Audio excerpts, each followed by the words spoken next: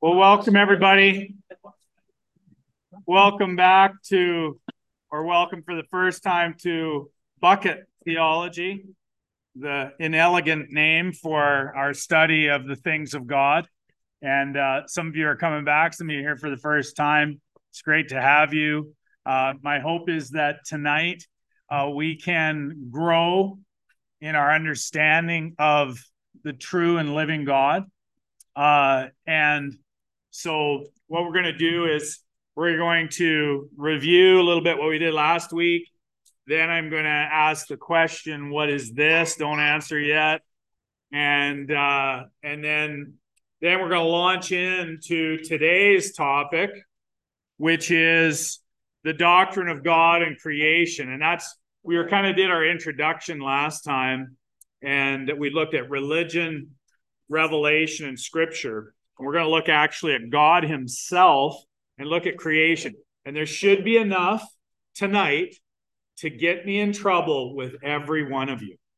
I should be able to get something wrong or something you disagree with every one of you. So we will try to achieve that, or try to do something different. I'm not sure. But I'm going to pray, because it's important when we do this study, when we're studying the things of God, that we have to acknowledge this is not just studying a philosophy textbook. This is not reading a manual for CPR. This is not just something like that. This is actually communicating with the true and living God. There's a whole table over here. If you like, there's a whole table here, full, like completely empty, waiting for welcome people. And I'm going to pray and we'll get started. Gracious Heavenly Father, we give you praise and thanks this evening that we can speak to you knowing that you have first spoken. You have spoken creation into existence. And even in these last days, you have spoken to us by your Son, the one in whom there is salvation, Jesus Christ our Lord. And we ask that you would help us, even as we call you Father, that you would bring us along with your fatherly care so that your own Spirit would fill us. Your Spirit would expand our capacities to know you, that your Spirit would help us to be conformed in our character, in our inner being, in our hearts, conformed to Jesus Christ, the incarnate Son. Father, we ask that you would be honored and glorified through our discussions. We pray that we'd be able to have fun tonight. We also ask, Lord, that you would really receive all praise, even as we see that everything is coming from you. And so help us tonight. Help us to enjoy ourselves, even as we are enjoying you first. We pray in Jesus' name. Amen. Okay, last time we talked, I know Jared's up here, but you can actually sit at this table. I don't spit quite so far. You don't have to sit there, but there is room there. The last time, well, actually, no, this is how we do classroom stuff. Someone want to give me a quick review of what we did last Wednesday? Nice and loud. Who wants to be brave and just give me a couple of the topics that we dealt with? See if anybody learned anything. Any brave souls? I believe it's talking about natural revelation, expected revelation. Yeah, so Alan wasn't even here, but he listened to it online. And so, yeah, natural revelation, special revelation. So the idea that God is hidden and he chooses to reveal himself in certain ways. He chooses to, as it were, uncover himself and reveal certain things that he wants to reveal. And he reveals certain things through the natural world that we can see in testimony. Why do people drive to the mountains on the weekend and they see the mountains and they think, wow, how majestic, how glorious are these mountains? and it speaks to something transcendent, or really someone transcendent. And so there's that naturally. Awesome, thank you. I got a great wife. Yeah, sorry to embarrass you. Didn't mean to quite do it like that.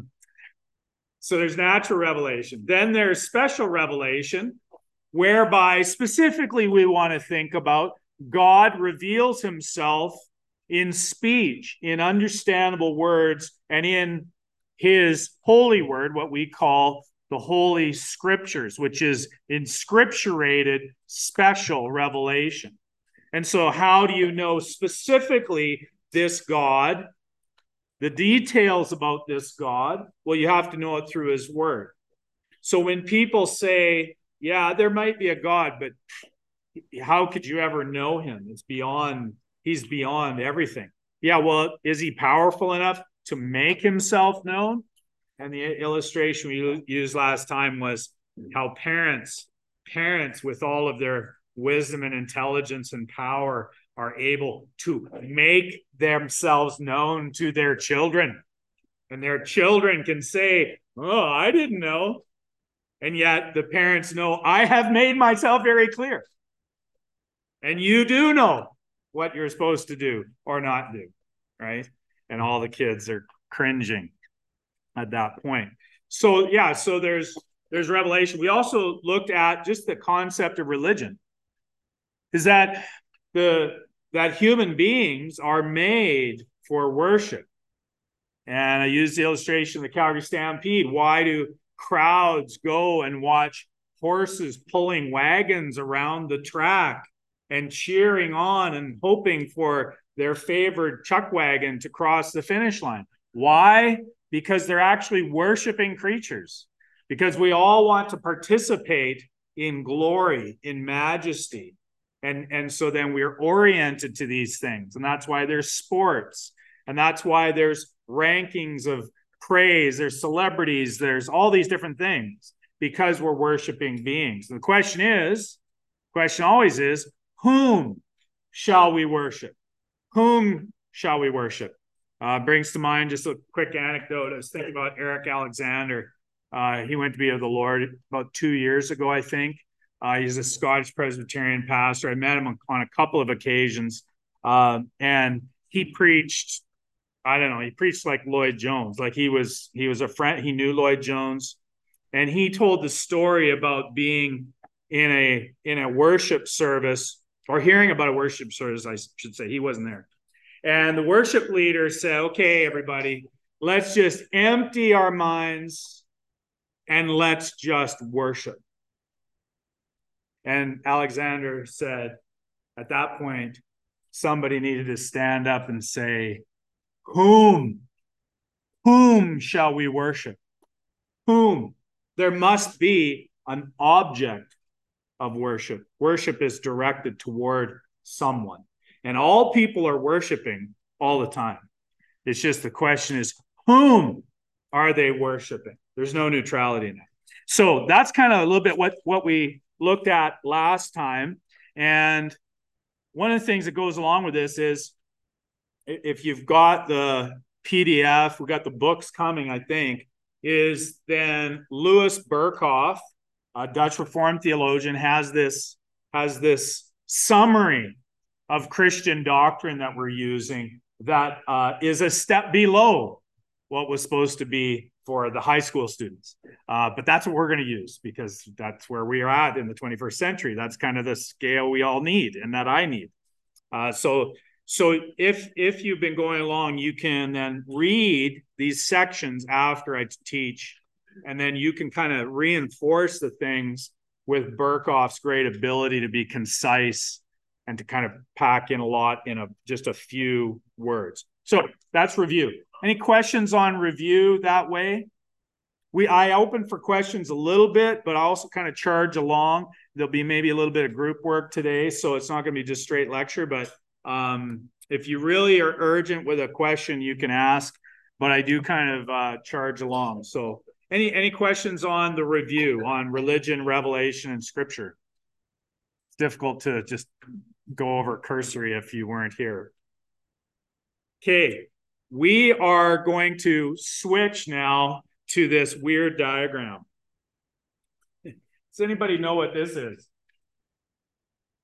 Is that God is not, or Jesus is God, the Holy Spirit is God? Okay, so it's Calvin, right?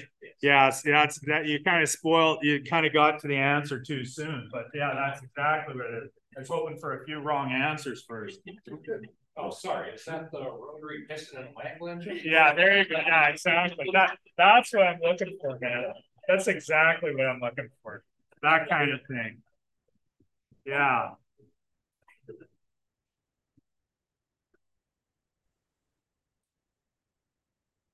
So this diagram goes back very early, and so generally then, which God is then God in the middle. Now the Father is God, and the Spirit is God, and the Son is God, but the Father is not the Son, and the Son is not the Spirit, and the Father is not the Spirit. So this became a diagram that I was just telling Jared, just in reading about it. It's pretty early, and through the Middle Ages, guys would put it knights would put it on their shield. And it's a way of distinguishing the persons of the Trinity, Father, Son, and Spirit, and yet at the same time affirming that the Father is God, the Spirit is God, the Son is God.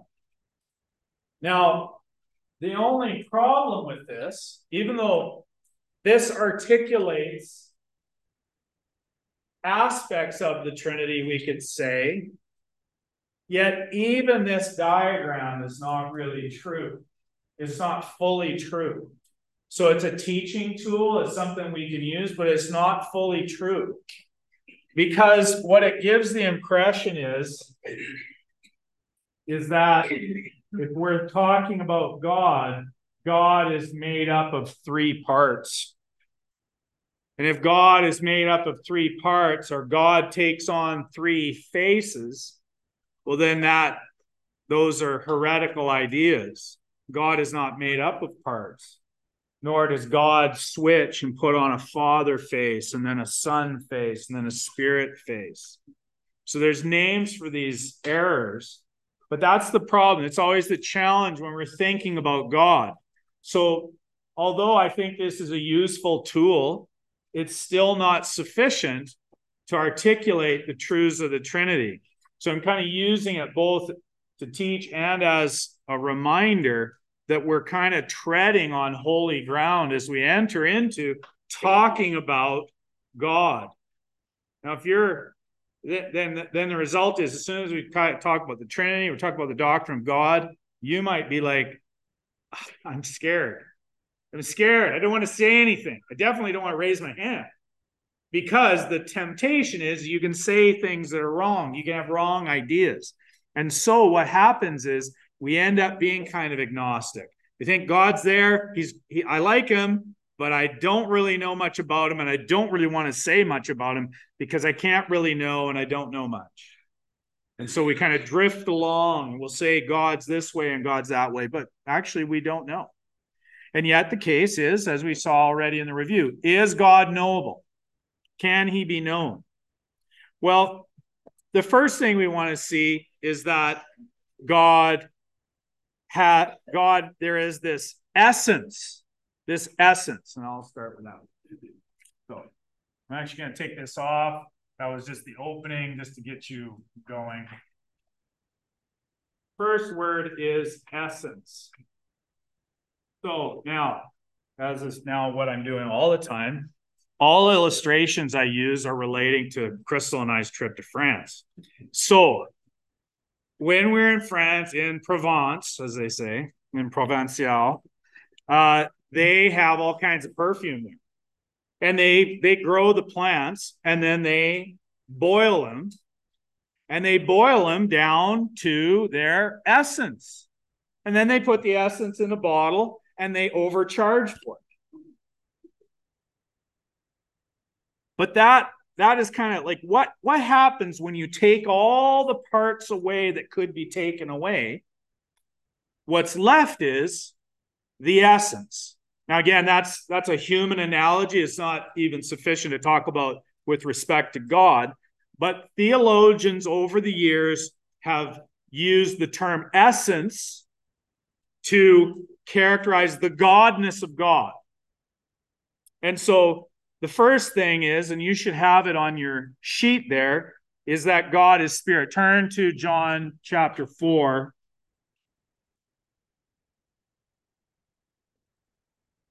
Let's pick up in verse 23.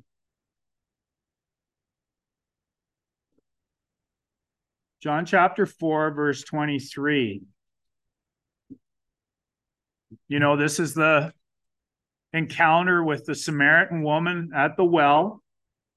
Jesus is kind of back and forth with this woman as she has all kinds of religious ideas. She has views about God. She has all kinds of religious data that Jesus has to sift through. And he says in verse 23, the hour is coming and is now here when the true worshipers will worship the Father in spirit and truth. For the Father is seeking such people to worship him. God is spirit, and those who worship him must worship in spirit and truth. So God is spirit. Now, what does that do for us then?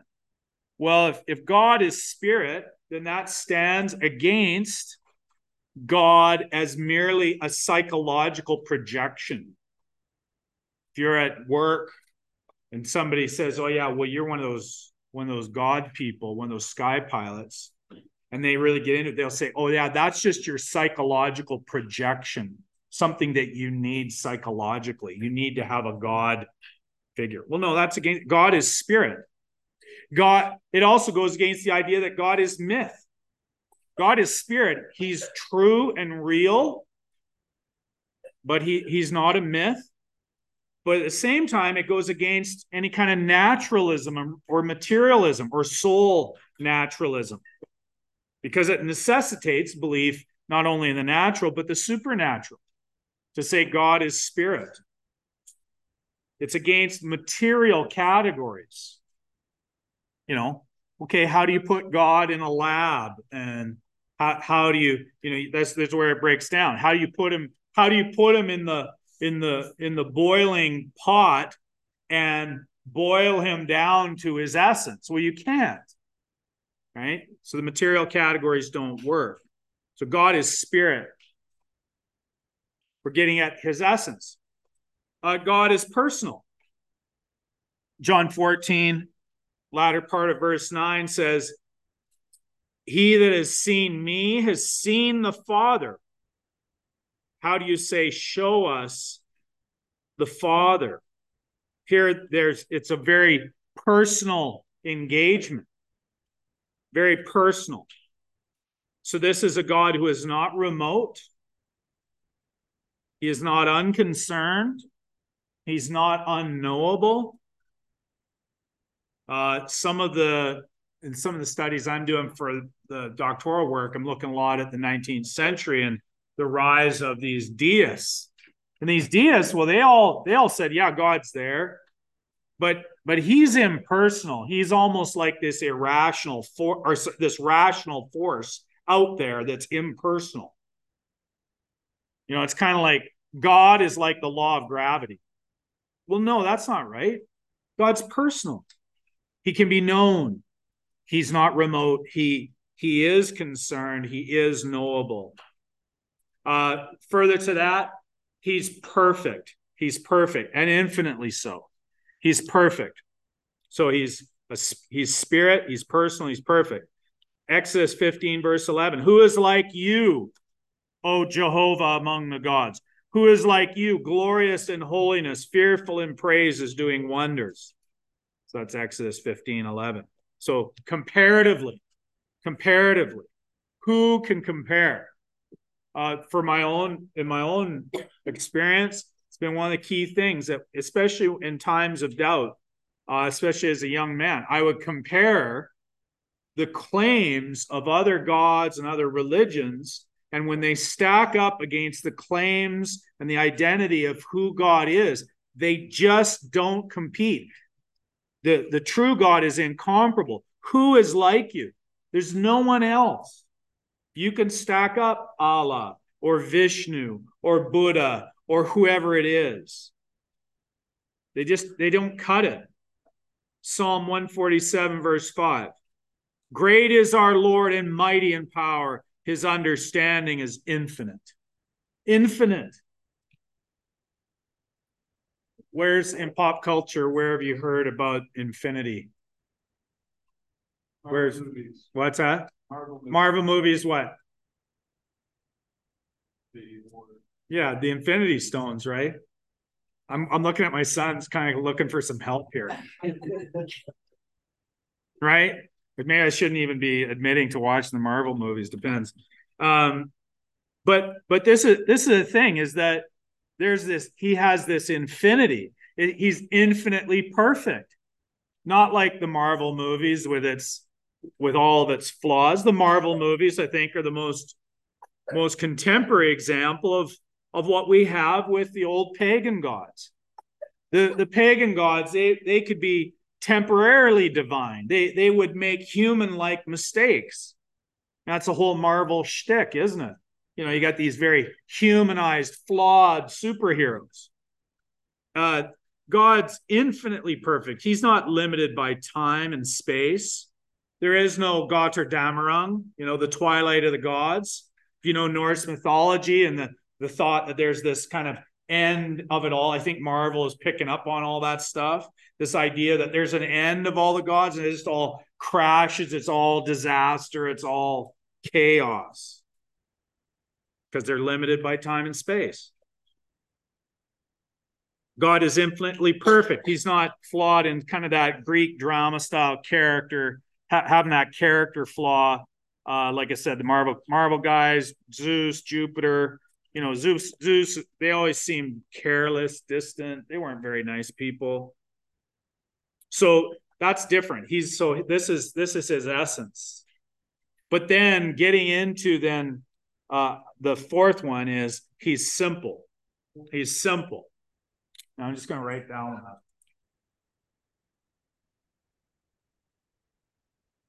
Now, if I hear simple, I might think, if I said, Jared, kind of simple, man. This might not be a compliment, right? I might think you're a dummy. But that's not what's being referred to here. It means that God is simple in the sense that he's not made up of component parts. He's not composed. So his perfections are one. They're simple. So this is where then you'll see sometimes people will talk about divine simplicity. And God is simple. He's not made up of parts. So God is not a composite God. God is not made up of Lego blocks. You don't have Lego blocks. And that's why then that, actually that looks like Captain America, or however you want to do it. That diagram ends up being that we were looking at with the Trinity. Looks cultic now. Looks weird. The problem with it is it lacks simplicity. It's composite. It acts as if God is made up of three pieces: Father, Son, and Spirit. That the Father is a third of God, and the Son is a third of God, and the Spirit is a third of God. That's heretical. It's false. God is God. He is simple. There's also, even just think of like the gods of the East, or religious concepts like yin and yang. That you have to have, this perfect balance. You have to have this perfect balance, and that's your oneness of these two halves. That's false. No. God is not like that. He's simple. And that means his perfections are simple. They're whole. They're not broken up. They're not in pieces. And so God is described as light or life or righteousness or love. God is love. God is light. 1 John 1:5. It's not that he's, kind of, God is made up of pieces of light and other things. No, it's just a straight up grammatical, syntactical statement. God is light because he's simple. His perfections are one.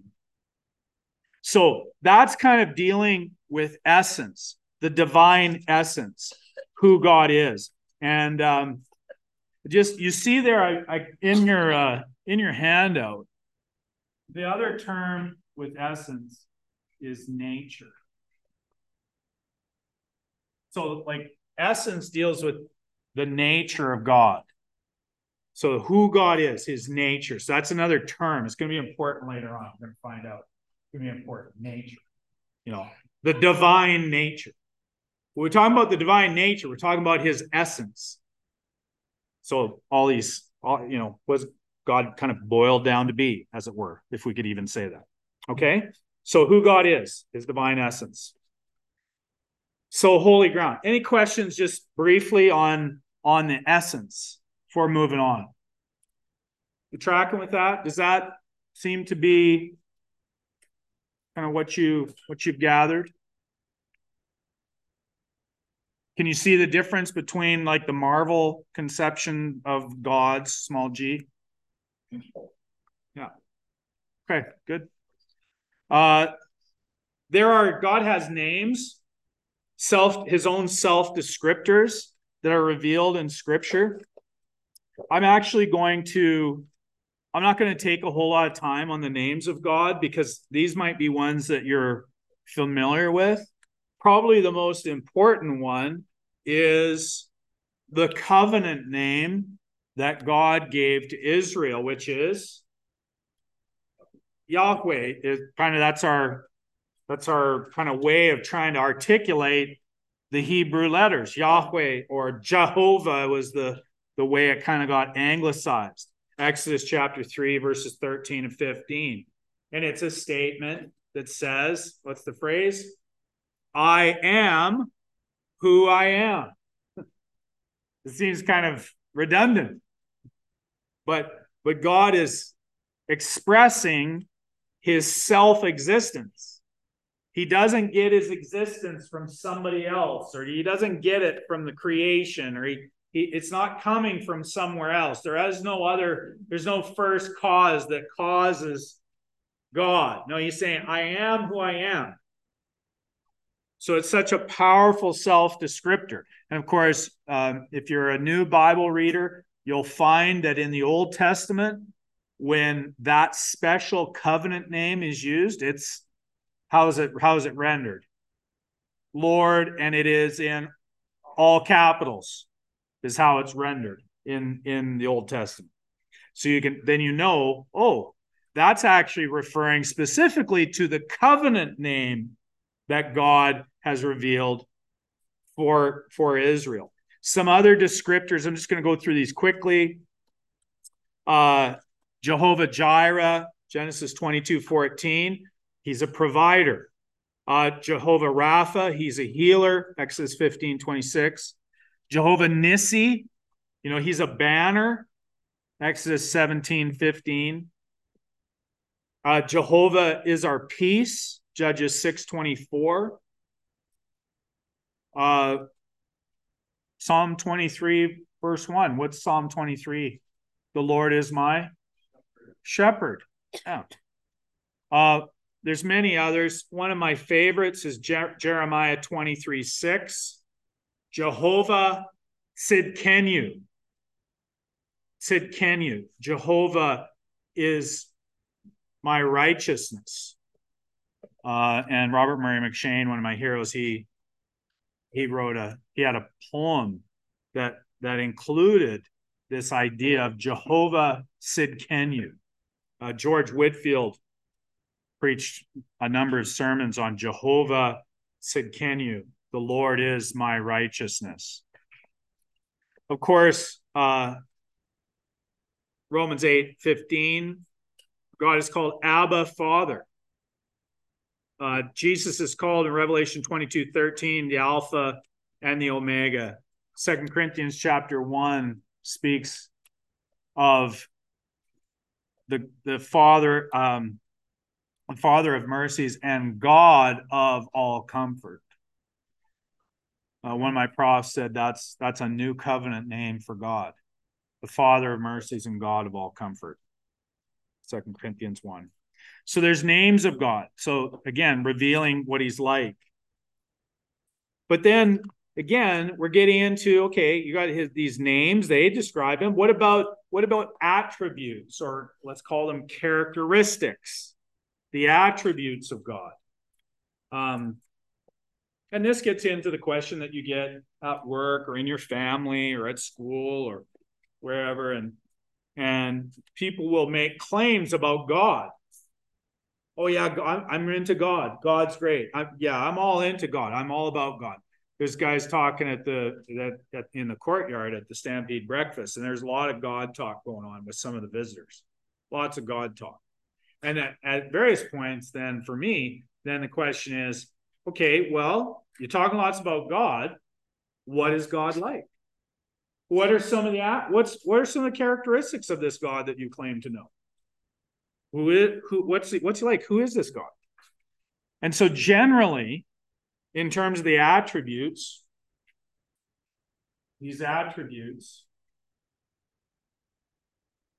you have two kinds. Big word. I'm just going to go incommunicable and communicable. Now, communicable is easy because we know communicable, because we think of communicable diseases, and that's why we wash our hands. That didn't get as big a joke as I was hoping for. Everybody's a little, don't want to laugh too much about diseases. But the idea of what's incommunicable, what can't be shared, what can't be shared, what can't be communicated to others, what remains with God himself. Well, there's, for Bavinck and others, these are all pretty standard. He's got then 4 I's of incommunicable attributes. The first is his independence. I like this, that he's got at least 3 words that start with the letter I. His independence. God is independent. Think about how your view of God is. Do you think that God is dependent on you?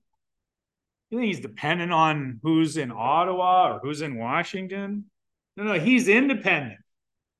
He is self-existing.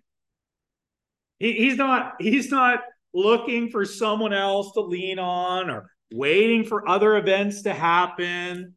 He's not needy. He's self-existent. He's independent. As well, he is immutable. He's immutable. Now, that's a $50 word, to be immutable. This should all be on your sheet. He's immutable. That is, he's unchanging. And so that means like he doesn't ebb and flow. He doesn't go back and forth. He doesn't change over time. He's also infinite. We already looked at that a little bit. There's a sense in which he has no limits. The question is put to God's people repeatedly. What is the house that you would build for me, even to David and to his descendants? You can't contain God. The idea of the temple wasn't that it could contain God. It's that he may choose to have a special place of blessing there, but he can't be contained. There's a sense in which he's infinite. He has no limit. And then there's two parts to that. So he's eternal. Well, that's in relation to time. Now, God, he's eternal in relation to time because he's outside of time. time is a creation. He's outside of time. So he has no limits with respect to time. He's not even playing time's game. He's not even in the game. He's outside the game. He's beyond that. He is infinite with respect to time. But also, he is, and this is the less familiar word, he is immense. This doesn't mean that he's big. That dude's immense. No. It's not just that, but that there are no limits within space. There's not a sense in which then he's limited and there's some space beyond which God does not exist. There's no limits. It's his immensity. So, and you'll notice I'm not necessarily doing scripture proofs for all of these. That's why you've got to go to Burkhoff, because we just don't have time because we're covering lots of ground. But that's kind of the idea is, even though we're not going in a granular way, we're kind of getting a broad overview, which for many of us here, it's just the first time we've even looked at these categories or these buckets. So that's some of the incommunicable attributes. These can't be shared, right? Because even if I'd like to be everywhere at the same time, it seems I can't. My calendar says I can be in more than one place at once, but I just can't. Only God is immense in space. He has infinity without limits. I have limits. The last of these, of course, these incommunicable attributes is that simplicity. Because we're made up of we're composite beings. We have a body and a soul. We're made up of both. We're not just one thing. And God is simple. And so that differentiates him from everything else. Now, do you see why it's hard for people to conceive of God? Why they need revelation?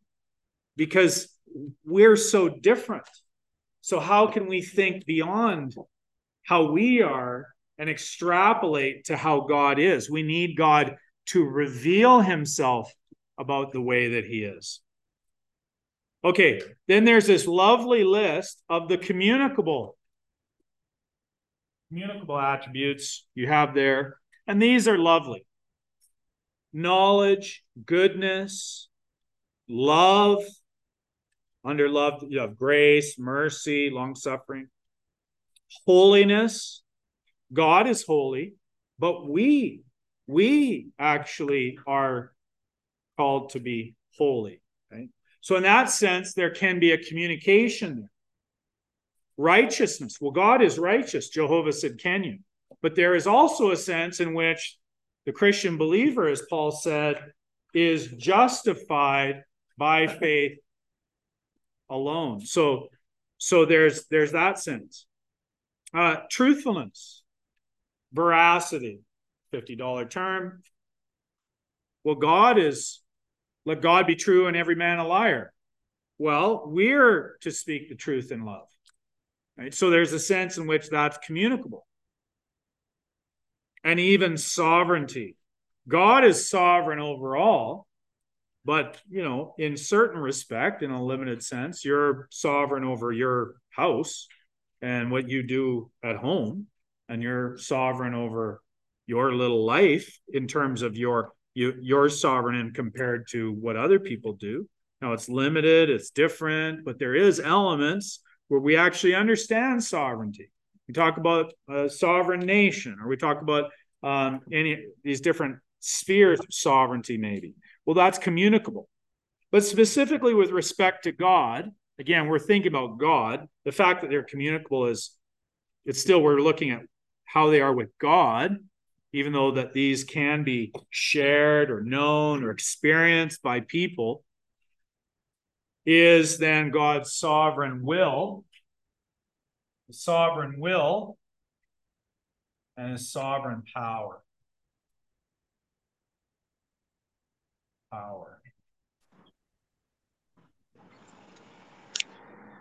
You don't even have to mention Calvinism or any of that stuff. You have then his sovereign will, and it's kind of broken down into two elements. His sovereign will is going to have his secret will and his revealed will. Again, so you start seeing how the principles that we saw even last time in terms of God is God, and then he chooses to reveal things about himself, and there's other things he chooses not to reveal. Well, there are secret things.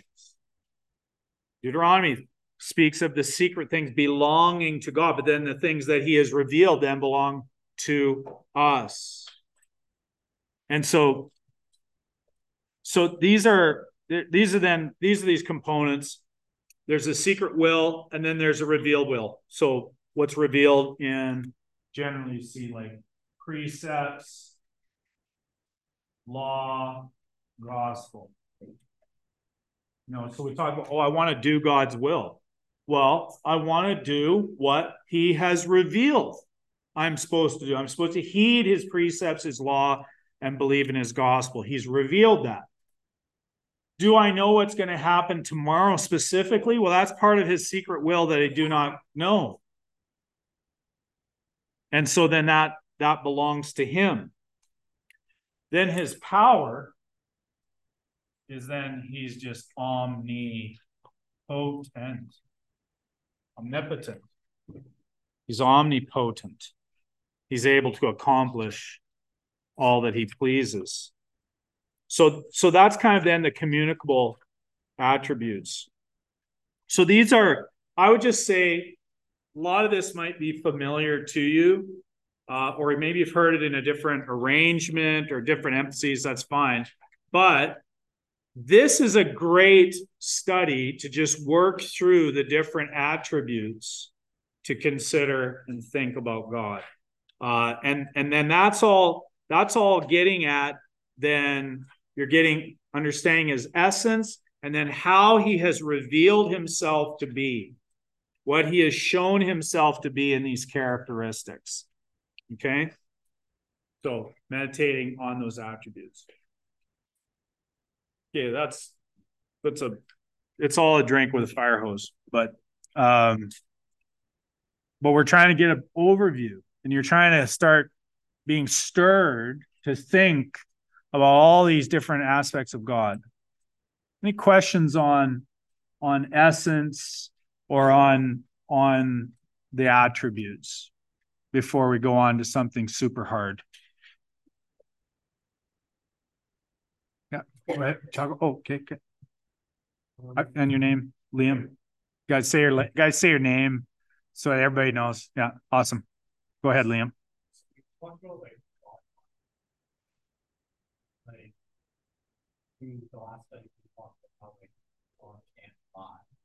Yeah, yeah.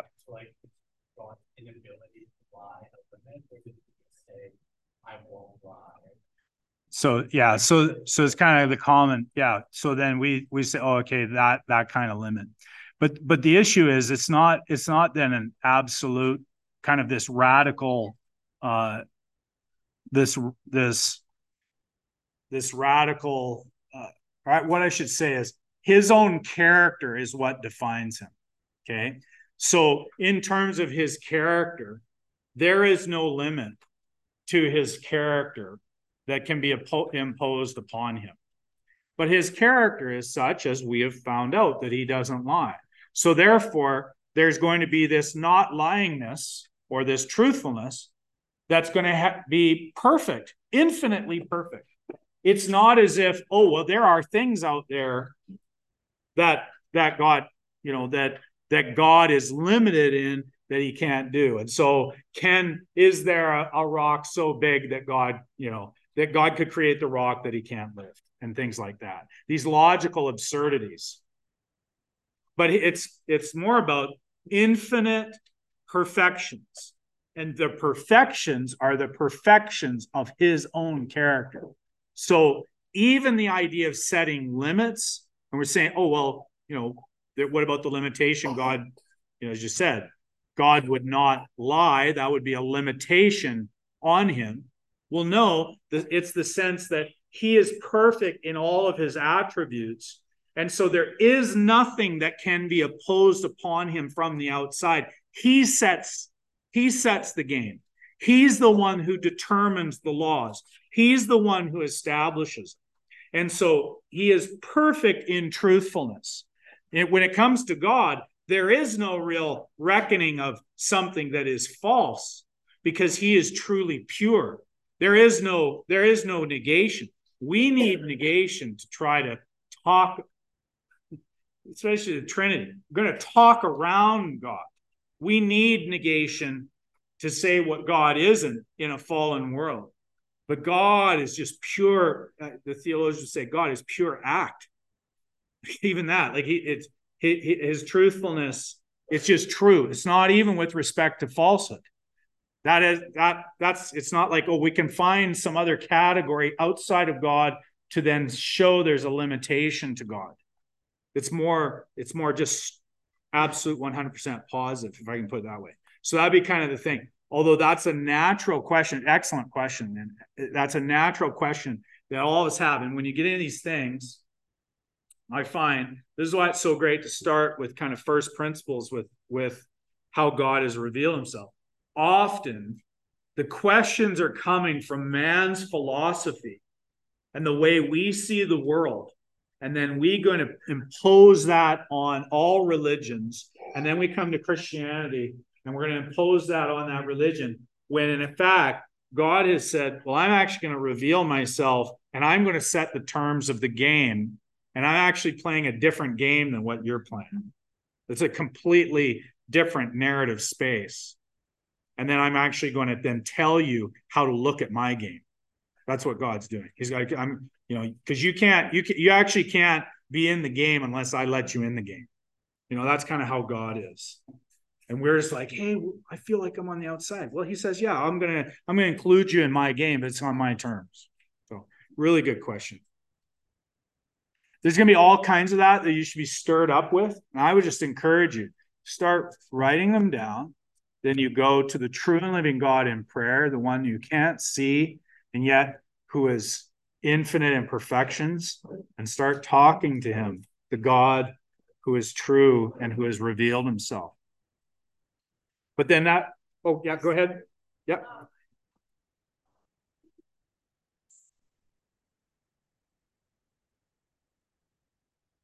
As a non-material being.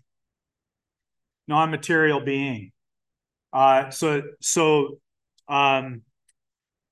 the key thing. There's no materiality, but there's a being. Now, God will determine then what is that spirit.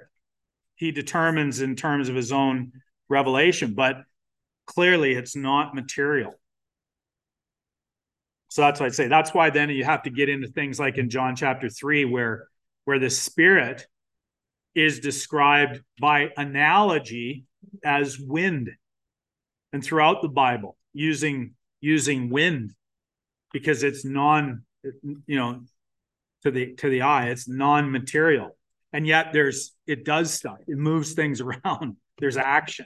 There's a being there. Even though wind isn't personal, but it's an analogy. So non-material being, that's a simple one. Okay, I'm gonna move on because we got so much to cover and so many ways to show my ignorance. That's what this is all about, actually. This is me being able to show my ignorance, because most of you should be able to say, yeah, well, actually, I could explain that better. And I hope you can. I hope you all can. Now we want to look at then the Trinity.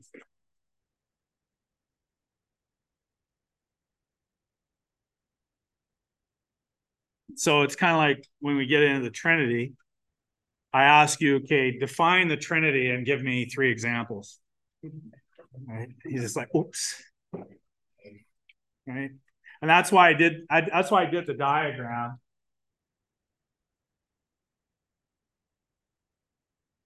And actually just be connected, I guess. That's why I did the diagram, because it's pretty useful for communicating a lot of things about the Trinity. And yet it still fails. It still fails. Some people think it's like a home run. It's kind of like, oh, no, it's not a home run. It's still not good enough. But what do we confess in terms of the Trinity? What do we confess? We confess how many gods? Okay, great. We're doing good. Okay. Is that it? What else are we confessing? Three persons. Yeah. First, so we've got some pieces already there. So there's a oneness, and then this term God. Then there's a second number term, and then this descriptor, persons. So each of these components is actually what we're trying to get at. Now, what we've been looking at with essence is actually dealing with the one God component. But there's elements that have to be engaged with now with this three persons part. Go to Matthew 28.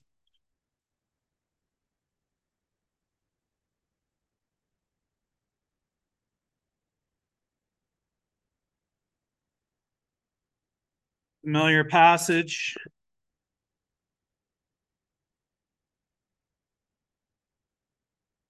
It's always helpful too.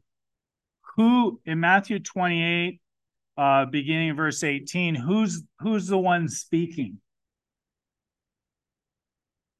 Not a trick question. Jesus. Yeah. Sunday school answer. Jesus came and said to them, all authority in heaven and on earth has been given to me. Go therefore and make disciples of all nations, baptizing them in the name of the Father and of the Son and of the Holy Spirit, teaching them to observe all that I have commanded you. And behold, I am with you always to the end of the age. So in verse 19, that's often called the baptismal formula, baptizing them. And then there's that phrase, in the name of the Father and of the Son and of the Holy Spirit. Now, a couple of features to see here. First is, how many, there's three names there, Father, Son, and Holy Spirit. Why does it say baptizing them in the name? Did you catch that? Yeah, everybody's really smart here. Of course you did. You all saw that. That's fine. It's a single name, the one name. And yet it is then, it's not the name Father, Son, Holy Spirit, as if it's a composite compound name, but it's the name of the Father and of the Son and of the Holy Spirit. So each is considered separately and distinctly, and yet they are put together, these three persons, in the single name. And so this is then helpful from just as one example, where then we have the one God and three persons. Now it's only one piece and it's only one text. But then we're going to get into, we've got essence, and now we're going to get into persons. The persons, distinguishing the persons. And specifically, actually, I'll just point out, just to introduce the theologians, we'll talk about essence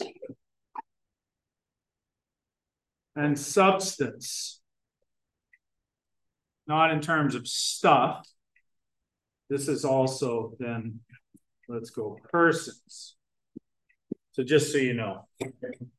So we're getting into then these categories. So essence, the godness of God. And then we get into these persons, Father, Son, and Holy Spirit. Oh, and the microphone, sorry. The persons all have personal properties. And this is where that shield diagram is correct. Because the Father is not the Son, is not the Spirit. There is things that distinguish them. So, for example, the personal property of the Father is his paternity. So the theologian will say the Father is unbegotten. He's unbegotten. The Father begets. Whereas the Son is begotten. Begotten of the Father before all worlds. God so loved the world that he gave his only begotten Son. Actually, the translations don't include begotten as much anymore. His only begotten Son, that whosoever believes in him shall not perish but have eternal life. He's begotten of the Father. So that's the distinction of the Son, is his begottenness of the Father. The Spirit, the personal property of the Spirit, the theologians will say, is spiration. There's fancy words, but you can get it. Paternity, filiation, and spiration. The Father possesses paternity, the Son possesses filiation, the Spirit possesses spiration. He's proceeding from the Father and the Son.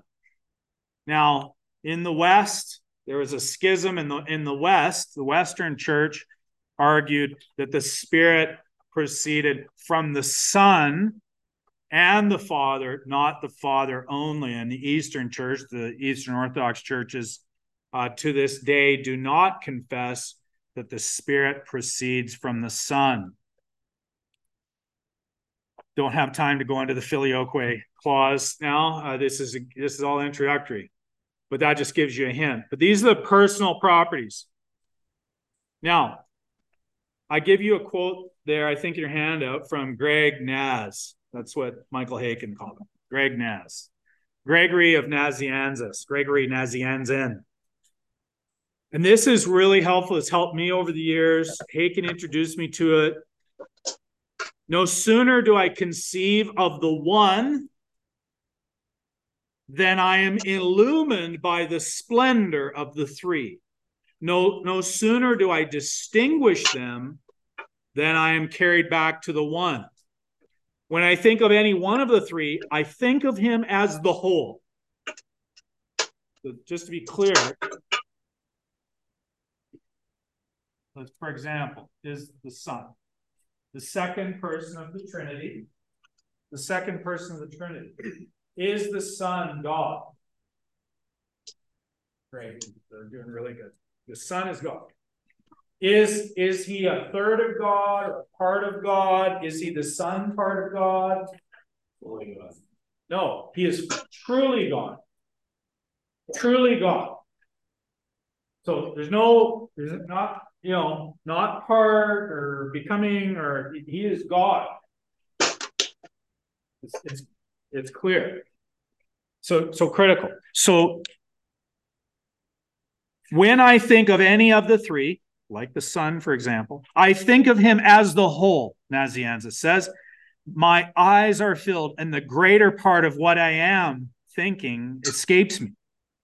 I cannot grasp the greatness of that one so as to attribute a greater greatness to the rest. And then this last line.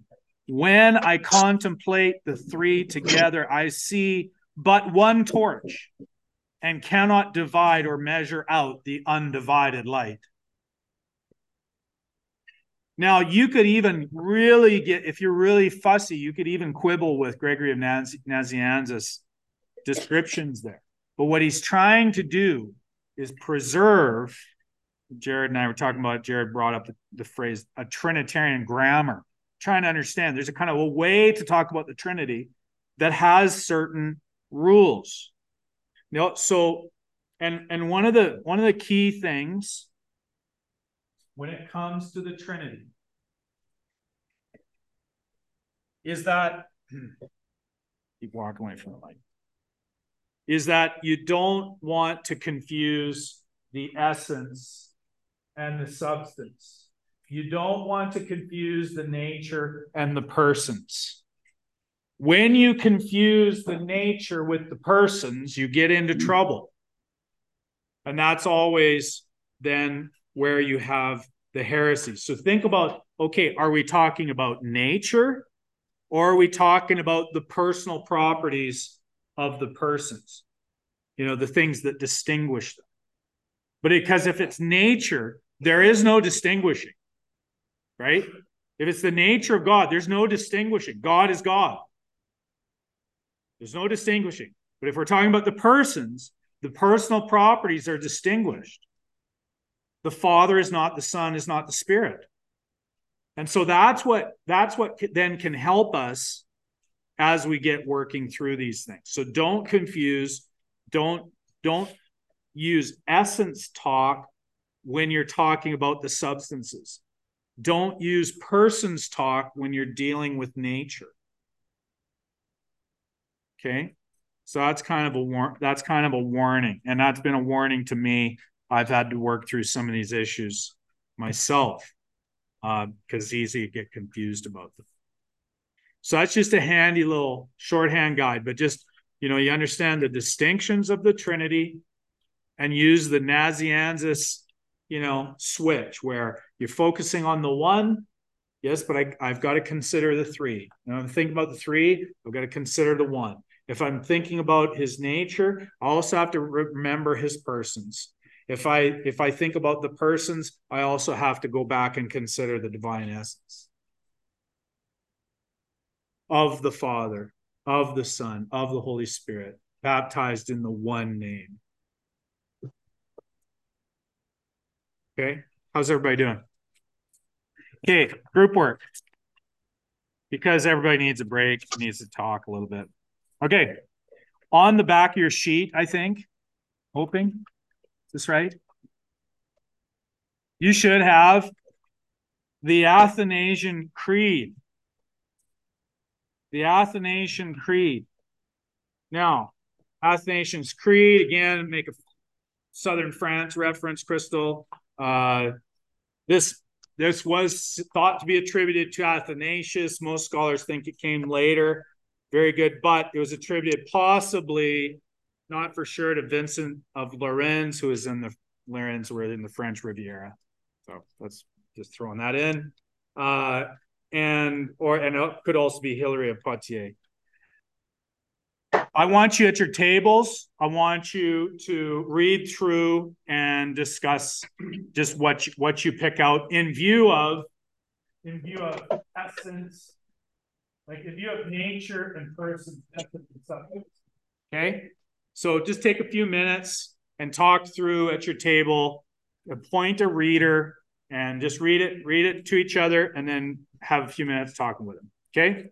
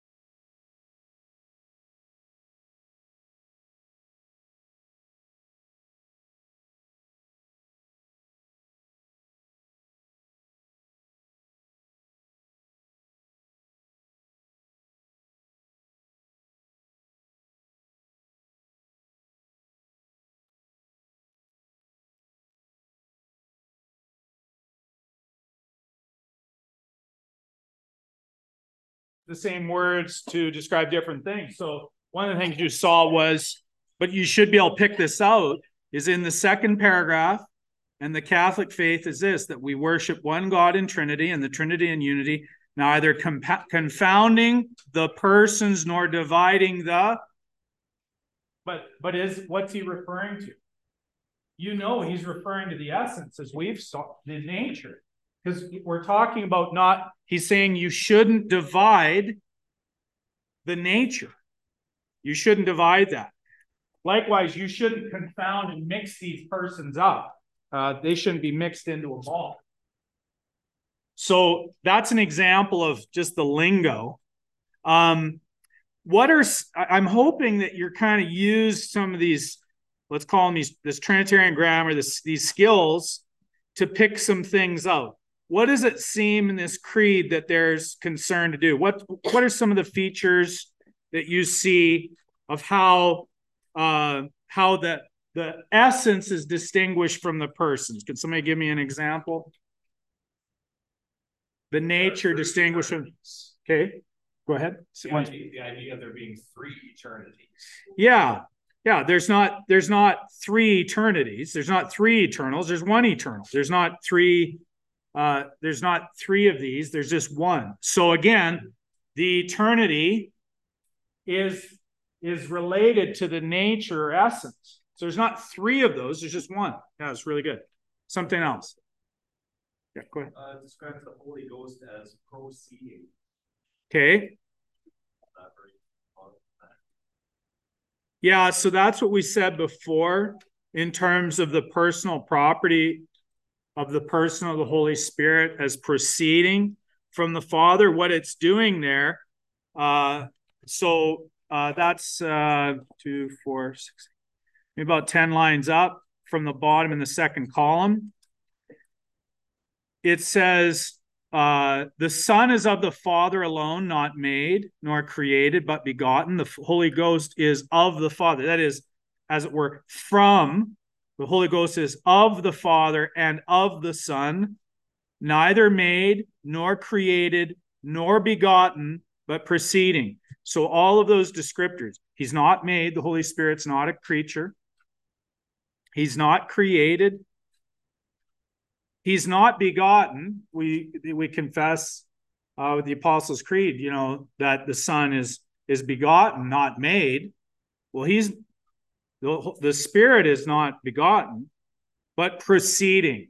So that the procession of the Spirit is the language that has been used to describe the mission of the Holy Spirit, sent not only by the Father, but sent by the Son. So that's the term proceeding, is procession, and it's the idea of a mission.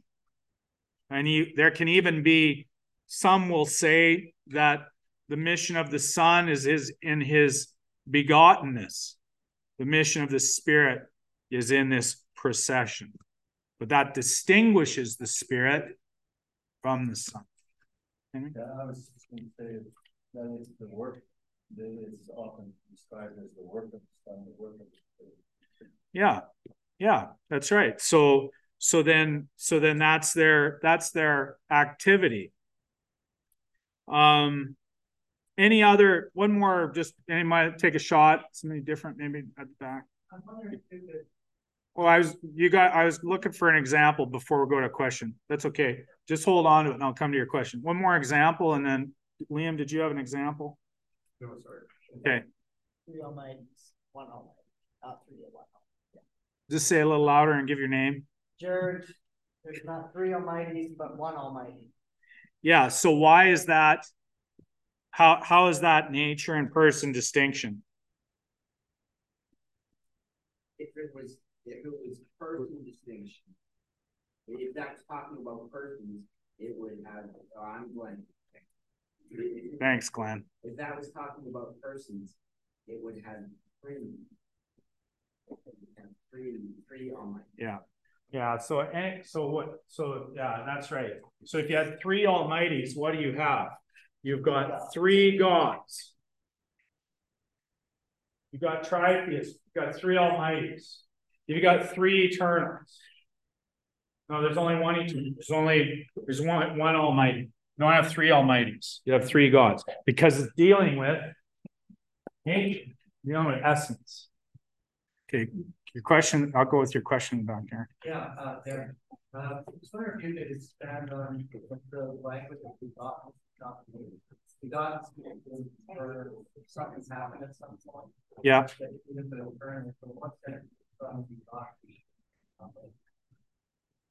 We'll get into it more when we get into Christology. This isn't anything.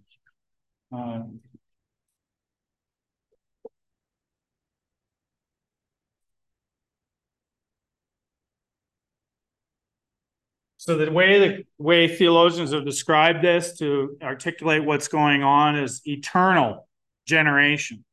If it's eternal, there's no beginning, right? So there's always this begottenness for eternity. And of course, humanly speaking, I've begat 3 sons. There's a beginning to all that.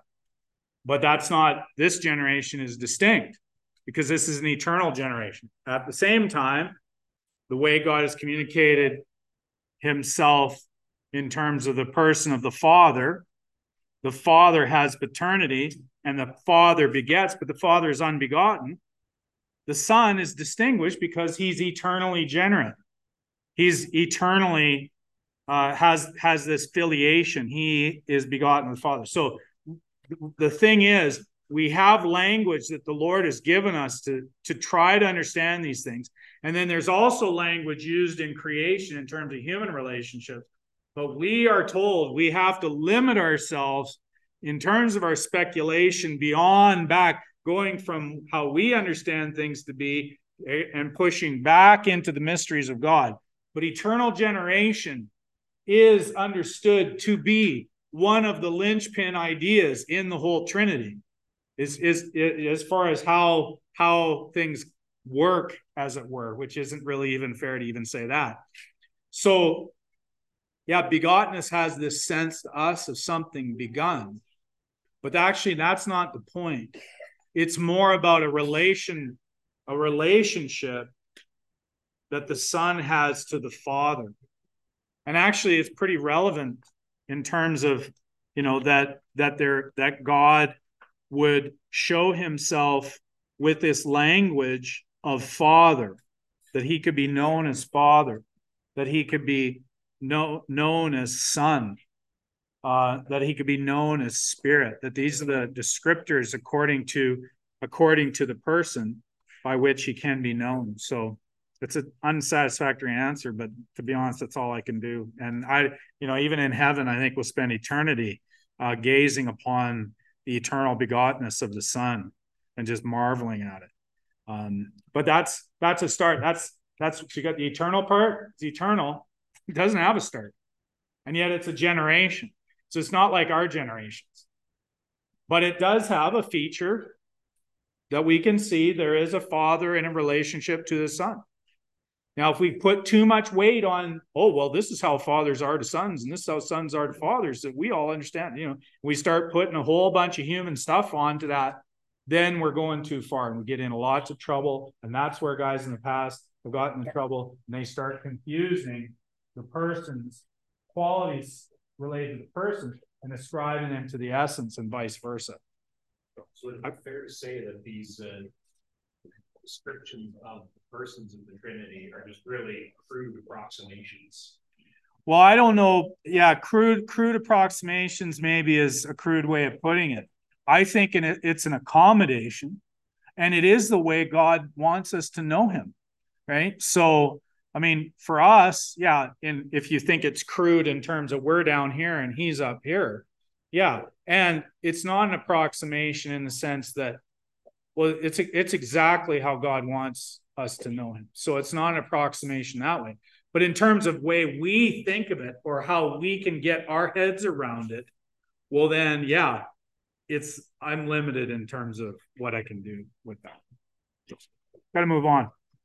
Well, real quick, so this is really a job of being unified, using God, things that make God and the distinct uniqueness of God. The Creed is really a job of distributing each one of those to the Father at least they each have them, and yet there isn't one of those, right? So majesty, uncreated, unlimited, eternal, infinite, almighty, they each have those. But the Father's almighty, Son's almighty, and those almighty, yet they're not created. It's a great interplay. And so, yeah, like you have this diversity or this variation of description. And I would just say, like this, use this in your devotions. Like, you want to think about God. Well, okay, we're going to think about these different characteristics. Are they attributes according to the nature, the essence? Oh, well, let's meditate on those and recognize, though, but there's not three of these each, and so forth. So, yeah, so that's just a little exercise for you. Finishing off, the whole three persons are co-eternal and co-equal. So in all things, as aforesaid, the unity in Trinity and the Trinity in unity is to be worshipped. He, therefore, that will be saved, let him thus think of the Trinity. And I didn't include the anathemas if you don't believe this. You can look up the original and you can see this isn't messing around. Okay. Now, I'm not going to spend a lot of time on the decrees or decree. Again, if the decree is the act of God relating to will, this is another feature that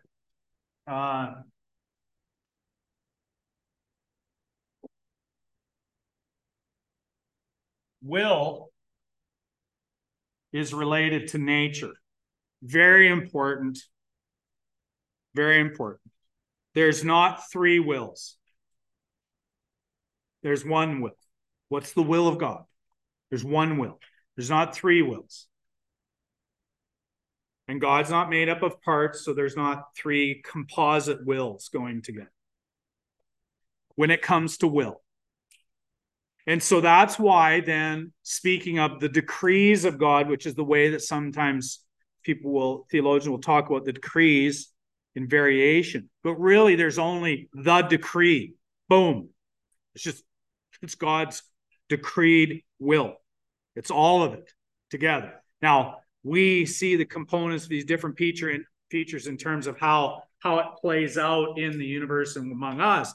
But that's a little different than from God's perspective. Now, obviously, God made a decision to create. He didn't have to. He made a decision to create. He made a decision, even in terms of the fallenness of man, when Adam sinned, he made a decision to save. He didn't have to. He chose to. There is also a sense in which if he chose to save, well, then there's inherently then those who are under his just judgment as a result of sin, that then they are then, according to this one decree, this one act, well, then the term is generally understood to be reprobate. Now, I just put in there, reprobation is asymmetrical. God does this, but is not weighted in equality with his initiatives to create and save, or really his initiative. Now, I'm just going to use Berkhoff just so I don't get into trouble here. But Berkhoff says this, speaking of the decree with respect to saving, the election of individuals unto salvation. So God is choosing. Now go to Matthew. You don't have to go there. You can just listen. But Matthew 22:14, you know the verse. For many are called, but few are chosen. What does it mean to choose? It's an exercise of will. Right? I choose. You've heard me kind of chuckle about it. There's lots of talk about free will, but people rarely talk about God's free will. What about God's free will? And he chooses, he makes choices. So the objects of his choice are the chosen. He has chosen. He has then discriminated and set a particular attention upon some that he has not put on others. Now, immediately you think, well, is that fair? Is that right? All this stuff. Well, that's all part of a different question. Are we entitled to be chosen? Well, if we're sinners and if we understand sin, and we'll get into that, if we've offended God's holiness and we deserve his justice applied and deserve judgment, well, then we don't deserve anything. So the fact that he chooses in this initiative of decree, well, like, he is going out of his way. He's going out of his way. He doesn't have to. He doesn't have to bother. And he's choosing to set his attention on some.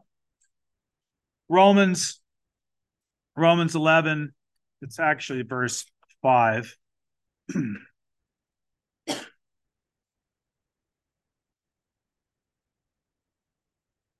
So too at the present time there is a remnant chosen by grace, but they're chosen. So it's just the phrase, chosen by grace. Just the fact God chooses. And of course, then Ephesians 1:4, kind of a great, chapter, just say Ephesians 4, Ephesians 1, chapter 1, verse 4, the great chapter on election. Verse 3 of Ephesians 1, blessed be the God and Father of our Lord Jesus Christ, who has blessed us in Christ with every spiritual blessing in the heavenly places, even as he chose us in him before the foundation of the world. And you say, oh, wait, I was choosing us in him. You can't get around. It's a choice. If there's a choice, that means some are chosen, some aren't. There's a choice. Now, the election of individuals unto salvation is the election to which we refer in this connection, Berkhoff says. It may be defined as God's eternal purpose to save some of the human race in and by Jesus Christ. So it's God making a choice. He's doing something. He's acting. Now, with respect to reprobation, which is the $50 term that sounds really bad, because it is, but the doctrine of election naturally implies that God did not intend to save all. If he purposed to save some, he naturally also purposed not to save others. This is also in harmony with the teachings of Scripture, and there's many texts there. I'll let you look them up. Reprobation may be defined as God's eternal purpose to pass some men by with the operation of his special grace and to punish them for their sin. It really embodies a twofold purpose, therefore, to pass some by in the bestowal of saving grace and to punish them for their sins. Now, I've used, if you've been around me at all, you notice how I often use the analogy in terms of election of thinking about then the particularity and the distinguishing, discriminating love that I set upon my wife. Before she was my wife, I set it upon her to be my wife, which distinguished her from all other women and discriminated against all other women, and setting my love particularly upon her. And that is then the nature of this divine election, setting not only particular attention, but we can actually say particular love upon these chosen. But the element of reprobation adds this. So not only is it discriminating in terms of passing some by, because there's an object, these are the objects of mercy. You can spend time in Romans 9 through 11 and look at the relationship of the objects of mercy compared to the objects of wrath. And then so there's this love set upon these elect. But the element of reprobation is also that those who are under judgment remain under judgment. They just stay under judgment, and therefore they are punished for their sins. So they are passed by, and they remain under the judgment that everybody was under, that everybody deserved, but God chose to set his particular love on the objects of his grace. So that's then looking at that reprobation. Last, it is sometimes said that the doctrine of predestination exposes God to the charge of injustice. Maybe that was going through your head right now. But this is hardly correct. We could speak of injustice only if man had a claim on God and God owed man eternal salvation. But the situation is entirely different if all men have forfeited the blessings of God as they have. No one has the right to call God to account for electing some and rejecting others. He would have been perfectly just if he had not saved any. And then the text, particularly looking at Romans 9. So you just see the overwhelming goodness of God that he would even bother. And I put it like that just to kind of, because that's kind of how we are. Like we don't have to do stuff. We don't have to do it. Then we think, well, why bother? I don't have to. He doesn't have to. He could have just left us all under judgment. It was all a mess.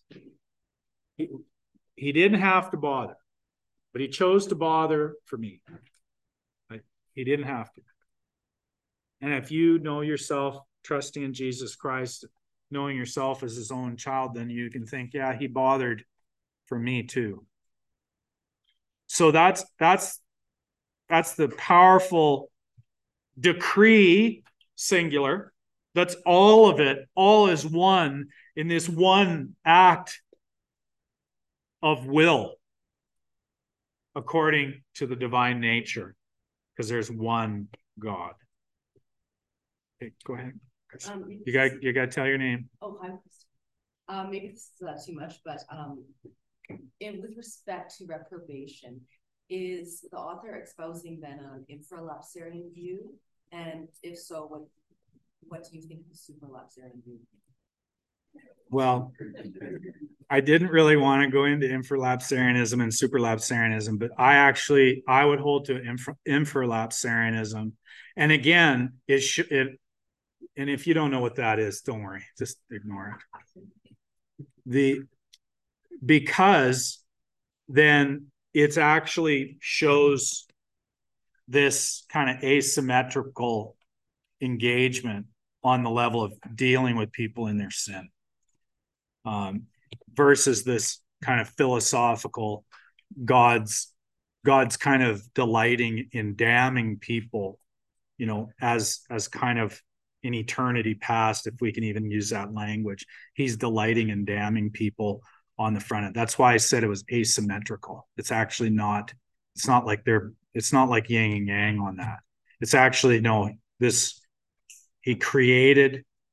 he said it was all good, but he creates these free moral agents. They sin, and then he acts and bestows his electing love and these objects of mercy, which and you got to realize the cross, the gospel being given was an opportunity for God to show and reveal more about himself. And that is how God is so glorified in the gospel, because he was able to, he chose to show more about himself that we would not have known. We would not have known about him. And it was a platform to show things about God so that then we could praise him all the more. It's like the more he shows, like, oh, you're even more awesome. You're even more awesome. I'm gonna have to move on. You're gonna have to save the questions till after, because they're too awesome. They're too great.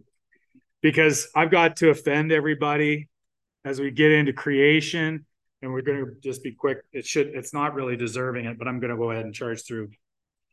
How does God create? Well, if God is without beginning and he chooses to create, it's going to be out of nothing. Because like he's choosing to do it. There's nothing prior to him. So it's coming from him. So ex nihilo, out of nothing. He also creates angels. Again, we're not going to really touch on it. The cherubim, the seraphim, the burning ones. Note, it's interesting. Gabriel and Michael are noted as having names as angels. There's good and evil angels, and of course, the fallen angel Lucifer. But then, and I'm just going to basically skip over it, but then how does God create? In Genesis 1, there's all kinds of different views on the creation days. I am just going to say that that Genesis 1 lays out the language of creation in 6 days. And the 6 days, morning and evening, again, even God is the one who's defining day. So you can even have the concept of day defined by God before the sun is created. Of course, you remember at the end of the book of Revelation, in the New Jerusalem, there'll be no need for a sun. You won't need a sun because you'll live by the light of the Lord. You won't need a sun anymore. So I believe they're true, real days defined by God. And it does make sense that morning and evening is the categories of time that then provide the framework throughout which the rest of the Bible operates. So I also think, I think along with a lot of the early church and theologians throughout history, I think that the earth is relatively young. And it's not because Ken Ham says so. And if you don't know who Ken Ham is, it doesn't matter. But I believe that it's a young earth, and at the same time, there's mystery there in terms of the mechanics of these things. So the question is, whatever theory you come up with, and you can talk to me after about your theory, and you can argue it with me. Whatever theory you come up with, it has to be so clear that it overcomes the clarity of taking the days as normal days. That's the challenge of any theory. It has to overcome the clarity and simplicity of the 6-day creation as taken. So, and I've been there. I've been through the different views. I've kind of adopted them at different times earlier on, and they just don't cut it. So that's my view, and you can argue with me later. Last off, and this is practical because I got to let everybody go. God's providence. And this is very practical because this is God's sovereignty over all causes, including secondary causes. So God preserves us. He preserves the creation. We woke up this morning and we weren't extinguished. You have all these fears of climate change, all these things. Well, yeah, but God's preserving it all.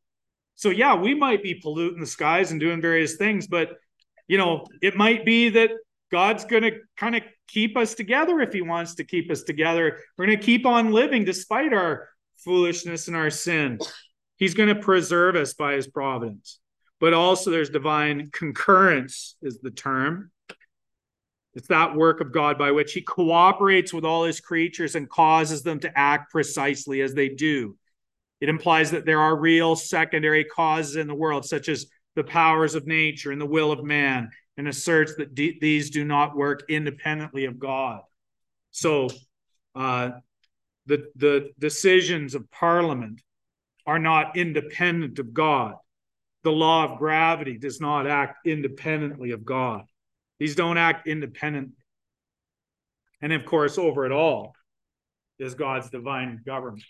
He's orchestrating it all, doing things beyond even our understanding, raising up empires, bringing them down, raising people up, bringing them down, all of these things.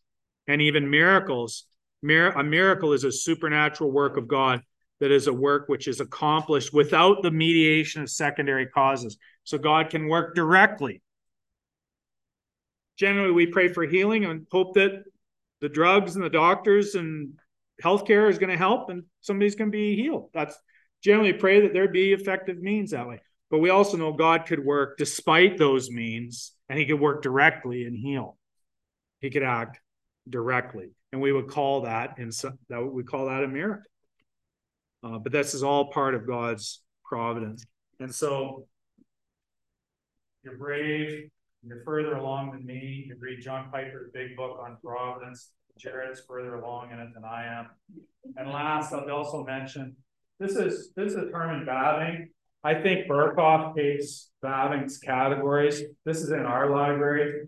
This is an excellent systematic theology, and there's multiple volumes on it. But also, as we've said, Burkhoff's expanded systematic theology is really helpful on these. I've already gone 15 minutes over time. That's kind of how this goes. I'm gonna pray so that we can let people go, but I also am going to open it up after we pray, that even as people are shuffling around and getting up to go, if you have questions, you can kind of fire them at me and come up and we'll talk. But I just want to thank you all for coming. It's been a drink with a fire hose, but I hope that you've been stimulated to study the things of God more. So I'm going to pray, and then we're going to shut down. Heavenly Father, we call you Father because you have shown even your fatherly care for us as just part of your characteristic, but we know and confess that you are truly God. We give you praise, the risen Son. We ask that you would continue to intercede for us. You are the risen one, Jesus Christ, the incarnate Son forever. Please continue to pray for us. And Holy Spirit, you are God. Holy Spirit, we ask that you would fill us and give us illumination. The one God, Father, Son, and Holy Spirit, we give you praise today. We ask that you would inform our prayers, teach us to pray. You would help us to think right thoughts about you, and that you would be pleased to receive our worship. Expand our understanding, even as we've been challenged and stretched a little bit tonight. We pray that you would also warm our hearts as we think about you and your greatness. We do ask for your providential care in looking out for us, even as we leave here. We pray this all in the name of Jesus Christ, the Son. Amen. I'll take questions or criticisms, and we'll go with that. You can start the lineup. Hey, Liam. Hey, how's it going? Good. Okay. Quick question on reprobation. Yeah. Is everyone that's not saved that due to reprobation, or let's say like in Exodus, right? Yeah. It talks about like Pharaoh hardened his heart, and then God hardened his heart, right? Yeah. So, like that'd be like